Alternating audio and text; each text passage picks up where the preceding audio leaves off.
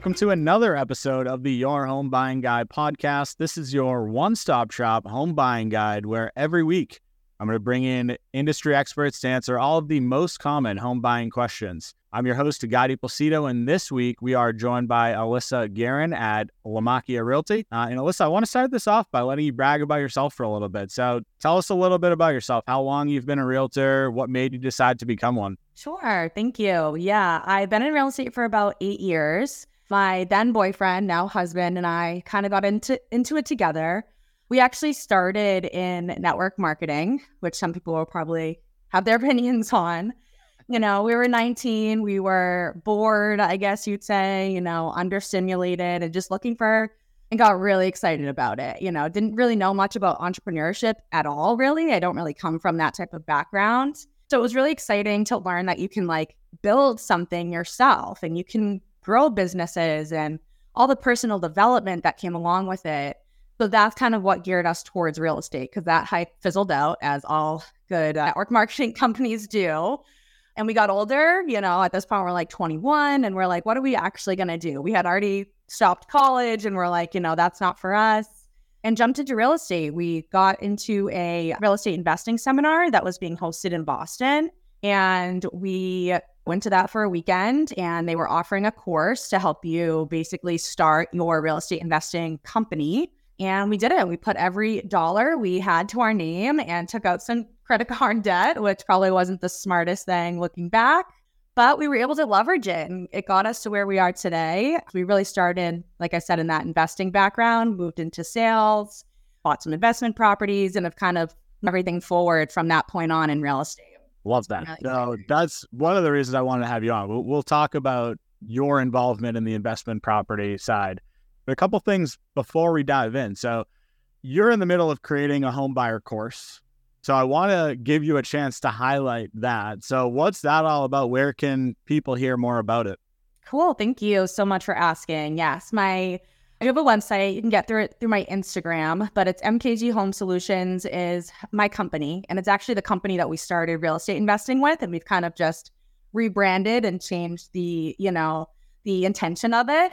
But yeah, my major viewpoint on real estate is that you need to be educated to make educated decisions to leverage it and move things forward with it. So as a realtor, I saw a huge need for this education. And one of the first things I do with a home buyer is I sit down and have a home buyer consultation. And pretty much 90% of people start with, I have no idea what I'm doing. And then I explain everything I can possibly explain in an hour. And then they're like, oh my God. So I felt like there needed to be an elongated course or some platform where people could go take bits and pieces of this information over a longer period of time to really digest the information and be truly educated on real estate.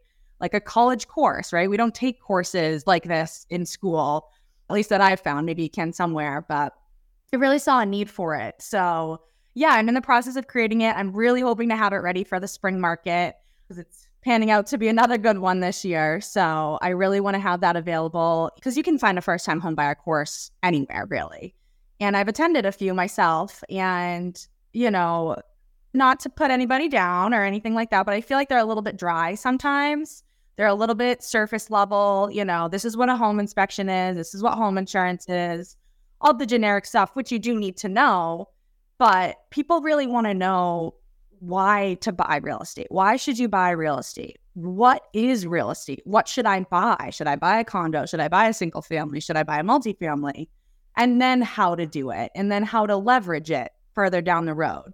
So that's really what my course is about. It's the fundamentals of real estate. And that's why it's called the ultimate homebuyer course, because it encompasses all of that to hopefully give people a full spectrum of real estate, really, and homes in general, and bridging the two. You want to be able to kind of look at them both as a home and also as an investment, because it truly is, in my opinion. Yeah, no, I love that. So this is, again, one of the reasons that I started this podcast, because similar to you, I think when you're making the biggest purchase of your lifetime, there's no such thing as being too educated for it. So that's why, like, every week I'm bringing in people like yourself. Like, I've had insurance people, CPAs, CFPs, realtors, like appraisers. Yes. I'm trying to bring in everybody, That's right? awesome. Because there's so much information that can be shared. But a lot of people, and I'll put myself on this stool too. Like, when I bought my first house, I wasn't in the industry. Like, I wasn't a loan officer at the time. I didn't know everything. I'm not claiming to know everything now. Yeah, me either. And that's the thing about real estate. It's always changing. Yeah, and that's frankly like why I'm not doing this podcast like alone. Like, I'm not just sitting here and talking. Like, I'm having industry experts on. Like, I'm having all of these conversations that hopefully do answer a lot of questions for people. So I appreciate you hopping on and kind of sharing some knowledge on this as well. Yeah, absolutely. I appreciate. So I'm curious, like, you got started in multifamily investing pretty early on in your career. What made you take that jump? Why did you decide to get, started in multifamily investing? Yeah, no, it's funny because I was working as a realtor. Like I said, I was started probably 21, 22. I don't come from a lot of money, I guess, you put it blatantly. And as I'm working, I started working when I was 16. I'm not really saving money. I have bills to pay, and I'm basically on the rat work on the rat. Yeah, exactly. Right. We're just making money to spend money and just to live, right? And even as a realtor, and it was funny because I'm like selling people's homes, and I'm like, I will never buy a house myself. Like, I won't ever be able to afford it. So that was like a really crushing realization. But then, I obviously I knew about multifamilies and what they could offer, and that was always the goal. And especially in this area, like, we're really lucky to live in New England because that's not very common in other parts of the country where you can buy a multifamily, especially like a 3-family property that pays majority of the mortgage realistically. And as prices have been going up, those numbers get a little more wonky. So yeah, we knew that was the intention. We actually, my husband and I were both working at a restaurant, bartending while we were realtors full time, and we weren't able to get approved for a mortgage because our income was all over the place. So I think it was like early 2019. We were like, all right, if the end goal is to buy a house, we really need to just step aside, figure out what the actual goal is, and make decisions based on that. So we got W-2 jobs, and it felt a little bit like, oh, we're giving up, we're not seeing this through, but it's what we had to do. And with 6 months, I was working in property management. He was working for a startup sales company, medical sales. And within 6 months, we found the house that we wanted to buy. It had come back to market. I had actually found it in like early October. And I was like, wow, this is a great house for somebody. I wanted to post it on my social media. And I asked the agent, and she said no.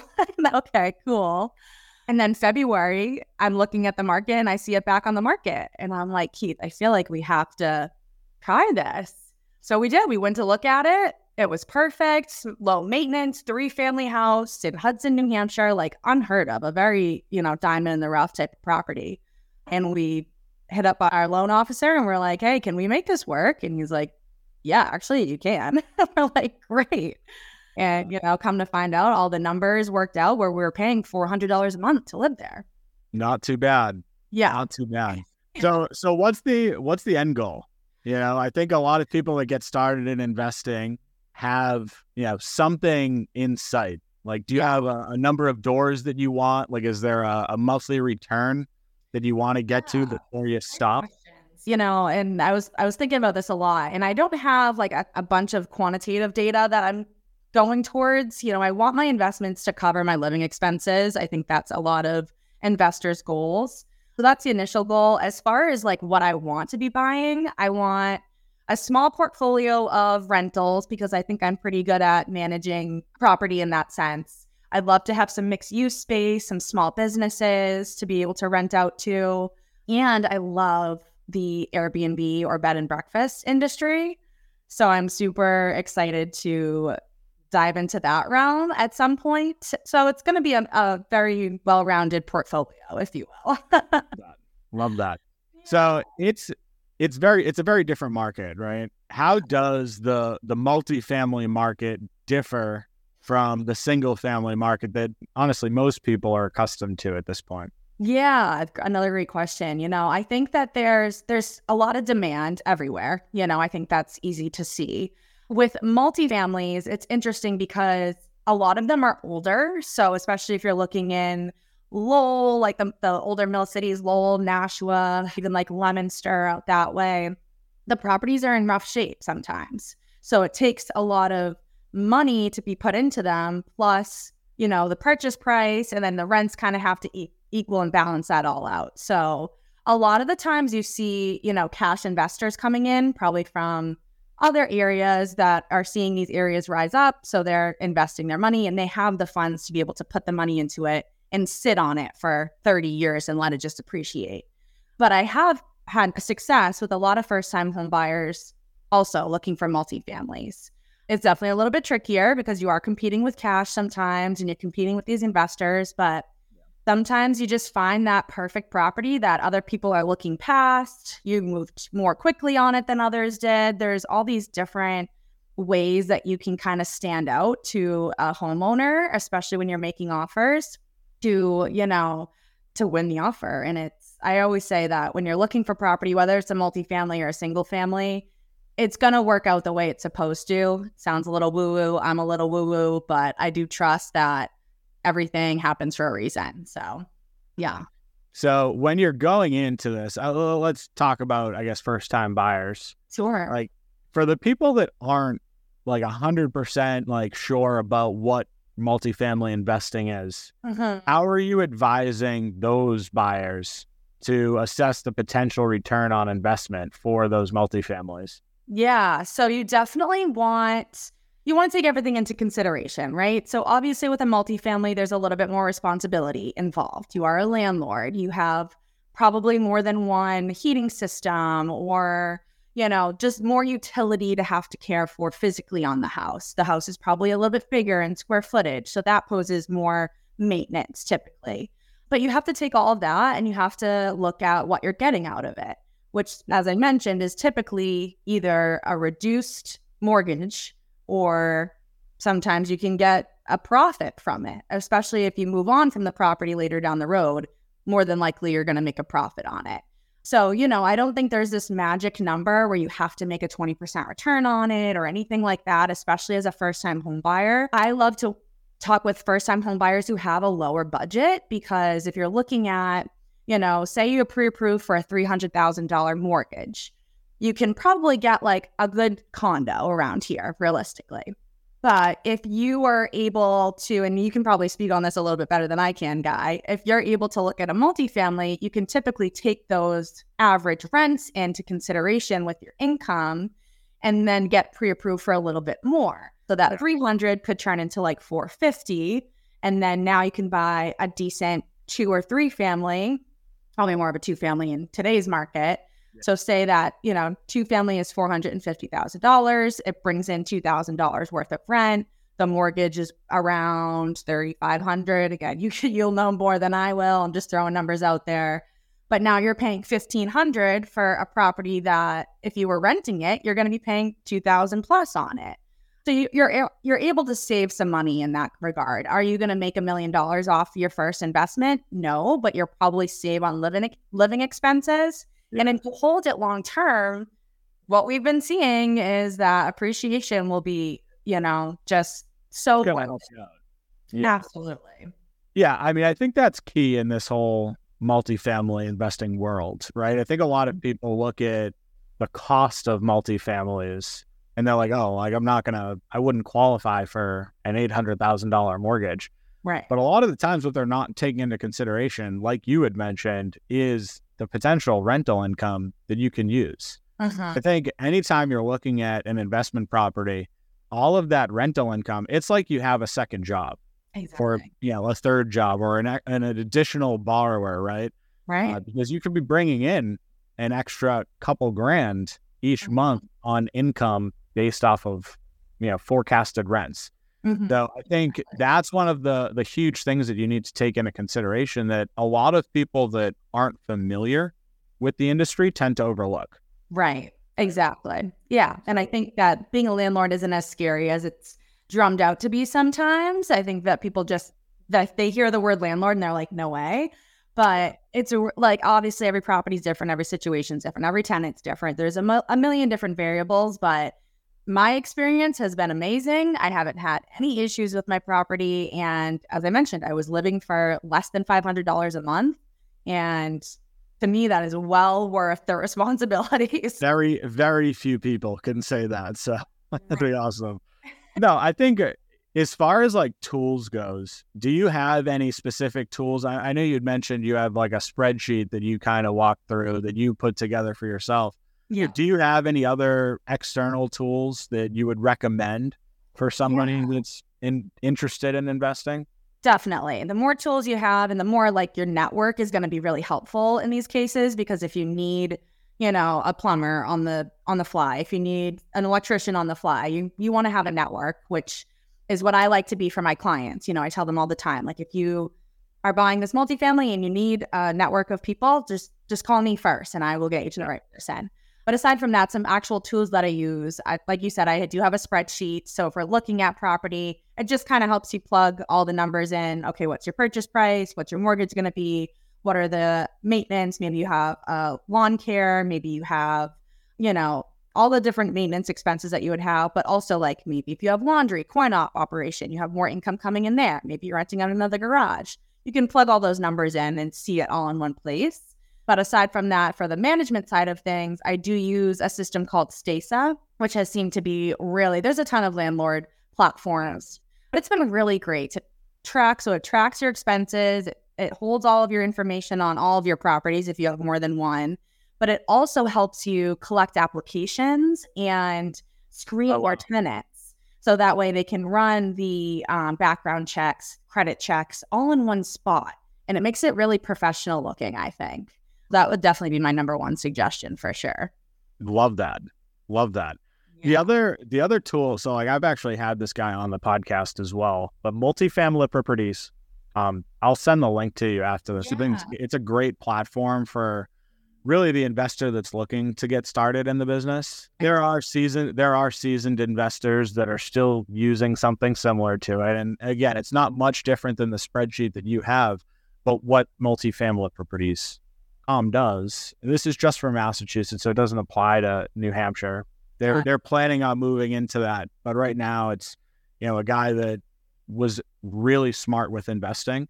But what it does, it looks through the MLS, finds all of the multifamily properties, and it pulls out all of the information. It pulls out what your mortgage payment would be if you do 20% down, if you do 15% down.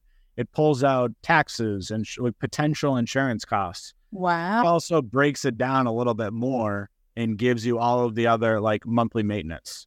Oh, wow. Oh, it's a really, really good tool for people that are looking to get started in investing. And it breaks down all the numbers. Because again, you can get involved in real estate investing and not be a numbers guy. Right. But you want to make sure that you have at least some understanding of what's involved. Right. Because they're typically a lot more than that first-time buyer might think. Exactly. Yeah, you for sure have to be aware of it. Yeah, I mean, in this software, it breaks down everything: cap rates, potential return on investment over 1 year, 5 years, 10 years. So it's giving a ton of information. No, seriously, it's an unbelievable platform, and it's something that I think everybody in Massachusetts, again, if they're looking to get started, should at least give it a look, give it a glance over. And again, at some point, like you've done this, you've created a spreadsheet. There, you might get to a point where you think your numbers are a little bit more accurate. These aren't 100%, but for the people that are new, like this will give a very good understanding of what you can expect. Right. And to bring it back to education, it just helps build that, the knowledge is key. You just keep seeing it repetitive, seeing it repetitively, and it just helps you build the understanding of what you're looking at to be able to form your own opinions and decisions, make your own decisions on it. Yeah. You had mentioned from a property management side, I think, would you say it was Stasa? Stasa, yeah. Stessa. Okay. So kind of along those lines, like what are some of the challenges and benefits associated with property management for the multifamilies? Yeah, absolutely. So the obvious ones are, managing the property physically and the people. I think those are the two biggest things that you have to be worrying about when you're a landlord. And so on the maintenance side of things, when you're buying the property, I always say to first-time home buyers that are buying a multifamily, you want to try to, just buy them the least amount of maintenance that you possibly can. What are the heating systems like? How old are they? I mean, these are things that we typically talk about when we're looking at any property, really. But you want to take extra consideration into it when you're going to be looking at this more as an investment. When you're buying a single family, it tends to be a little bit more emotional. If you love the house, you're like, oh, whatever, the heating system, I'll deal with it down the road. But if you're looking at it as an investment, if the heating system goes in a year, that's, a big amount of money that you're going to have to put into it. Yeah. So all that definitely is important. And just staying up on maintenance, making sure that you have a yearly maintenance routine that you're going through and you're brushing out your gutters and you're, power washing and you're making sure that the basement doesn't have water and you're doing your fire alarms and doing all those, typical maintenance that you really should be doing on any property, but you really want to make sure you're doing it on a multifamily, especially if you plan to not live there at some point. And I am the homeowner that bought a house that I loved, even though the water heater is 60 years old. So that is me to a T. I just bought this house that had active leaks in the basement, and I was like, I didn't even see that. Yeah. So that's what dehumidifiers are for, I guess. Yeah, exactly. And every house is gonna have something, so it is what it is. But yeah, that's definitely important. Is maintenance, because it's a structure, and especially in New England, how long was it built? How a lot of these multifamilies, some of them are built in the 1900s. What does the foundation look like? Has it been maintained over the past few years? You can tell. I feel like, at least for me, I can tell right away when I walk into a property if it's been maintained or if it hasn't really been touched in the past 100 years. So those types of things are super important to look out for. But yeah, obviously I think that people's bigger concern is tenants and, what if they don't pay me? What if I get phone calls in the middle of the night? What if I have to go through an eviction? Like, all those things are definitely scary. I don't want to overlook it because it is a liability at the end of the day. It's something that you do have to take into consideration, and when you're buying a property, I used to think that you should never buy a multifamily with tenants in it until I found the property in Hudson and both the tenants were there and they didn't want to leave. And I was like, okay, I mean, they're paying rent. So what I did is I basically made my offer contingent on reviewing their applications and reviewing their rent roll. And for people who aren't familiar, that just means their history of paying rent. Are they paying, and have they paid on time every single month? Yeah. And so by reviewing their application, I can see where they work. I can see what their income is. And I can then decide from there if I want to move forward on the offer or if I want to renegotiate to have them out of the property when I close on it. And they all checked out. So we left them in there, and it was excellent. We raised rent a little bit over time every year, like $50 a year, which is nothing compared to what people are seeing right now. Yeah. And it just ended up working out. And if you are buying a property that's vacant, the screening aspect is super important. As I was saying with Stacey, checking credit reports, checking background reports, any judgments or liens. And then obviously their income has to check out. When I worked in property management, it was 3 times the rent to be their income. So, just being really strict, if you will, on those qualifications is going to help you out to know that you're getting somebody in there that's going to pay and they're going to respect your property. Do things happen sometimes, even if everything checks out? Sure, I'm sure it does. But at least you know that you did everything you can. And sometimes that's the risk you take. Like I said, it's risk and reward, right? Is the risk worth what you get out of it? That's your decision to make.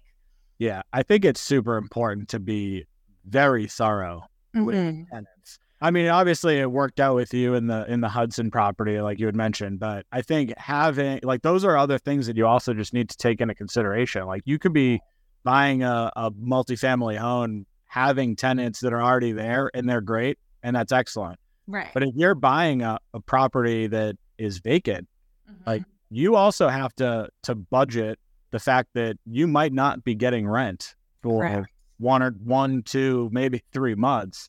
while you go through the screening process. So making sure that you're not leveraging all of the cash that you have, like making sure that you have a nest egg to kind of fall back on a little bit, I think is super important in those scenarios. Absolutely. You definitely want to account for a vacancy rate on your, on your expenses sheet. So I typically do like a 10% vacancy rate, which for people who aren't familiar, it's basically just a percentage of the rent that you budget for monthly, just in case you don't have a tenant in there, like you were saying, because that is another real case scenario. If you're depending on that rent to pay the mortgage, it can be scary. Yes, absolutely. Yeah.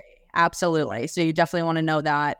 And I think, the other end of it too, obviously I have more experience with this because I'm a realtor, but the marketing, the presentation of your property, we just turned over 2 units, and although they were in good shape, they get full paint, they get all floors done, they get a professional cleaning in there, things that are looking a little icky, like the light bulbs and stuff like that. Like you want to present a solid property to the market. And if you do that, the way the market's been, you won't have an issue finding a tenant, because they're going to go to a property like that before they go to a property that is dirty, or that people will know if they've rented before. You know what a good apartment is and what's not. So on the other end of things, being a landlord, you want to present the best possible product to the market that you can. Yeah, I think it's all really good information, good advice for buyers. Because honestly, like, again, we've both said it at this point, it's so important to just be educated about this process. So I think this is all like really good advice for people. On the flip side of that, I always like ending the interviews with this, just out of genuine curiosity, but what is the best piece of advice that you were ever given? The best piece of advice that I've gotten throughout this whole process is to just not give up. Just keep going. Whether you're an entrepreneur starting your own business or you're buying a home, like it's hard out there. I've been through the trenches with my clients. It's so hard to get beat out over and over and over again, and you just want to give up, and you just want to renew your lease and just say, forget about it, I'm done with it. And I get it, but I promise, if you don't give up, there's property out there for you, and it's going to be the perfect property, and you're going to be able to leverage it in 5 to 10 to 20, 30 years, and you're going to be so glad you made that decision to not give up. Or if you are that entrepreneur guy, I'm sure you can relate to this as well, just stick it through, and nothing happens overnight, and there's going to be bad days, and you just got to get up every morning and say, today is going to be better. Continue to hustle. I mean, it's all a mentality thing. It really is. Yes. Like you can get so caught up in your feet, and it happened with me. Like I put in 17 offers before I finally got my house. Yeah. And it was such a strenuous, not fun process. So hard. But now I'm sitting in a house, 4 years later, and we've got, if we decide to sell today, we would right now walk away with like over $200,000 in profit. Oh yeah. It's like, and again, the market went bananas. So I'm not saying that you'll have $200,000 in 4 years. I'm not saying. There you go. Yeah. You can. And the only way to do it is just to keep your head on straight. Like it's not easy. And that goes honestly for the job as well. Like, right. For life in general, right? We're both going through one of the toughest real estate markets that we've seen in a long, long, long time. Yeah. A lot of people in both of our industries have left. Yeah. Like my industry got cut in half. I know. I'm still here. Yeah. It's all a mindset. It's all a mindset thing, whether it's buying a house or career related. It's just, you got to keep going through it. So great advice. Yeah. Thank you. Like it has nothing better. It's very generic, but it works. Yeah, it absolutely does. Well, that's where we're going to wrap things up. I appreciate you hopping on. Alyssa, give everyone your information. Like how does someone reach out to you, whether it be social or whatever? Yeah, absolutely. I'm trying to build up my Instagram. So, that's a whole full-time job in itself. But my handle as of late is homebuyer_edu. You can probably search Allyssa Guerin. I'll pop up. Like I said, my business is MKG Home Solutions. So it's mkghomesolutions.com is where you'll find all the information from my course coming up and just other tools, some freebies, like a budget template I have on there, and a home buyer quiz, actually, if you're unsure of like what you should buy, whether it's a condo, single family, multifamily, you can take that quiz and it will shoot you out an answer. So really, those are the two main places. Obviously, I'm at Lamacchia in Salem, so you can search me there. You'll find my email and my phone number. Yeah, give me a call. I could talk about it all day. Awesome. Well, Alyssa, thank you again. That is all for this week, guys. Have a great rest of the day. We'll talk soon.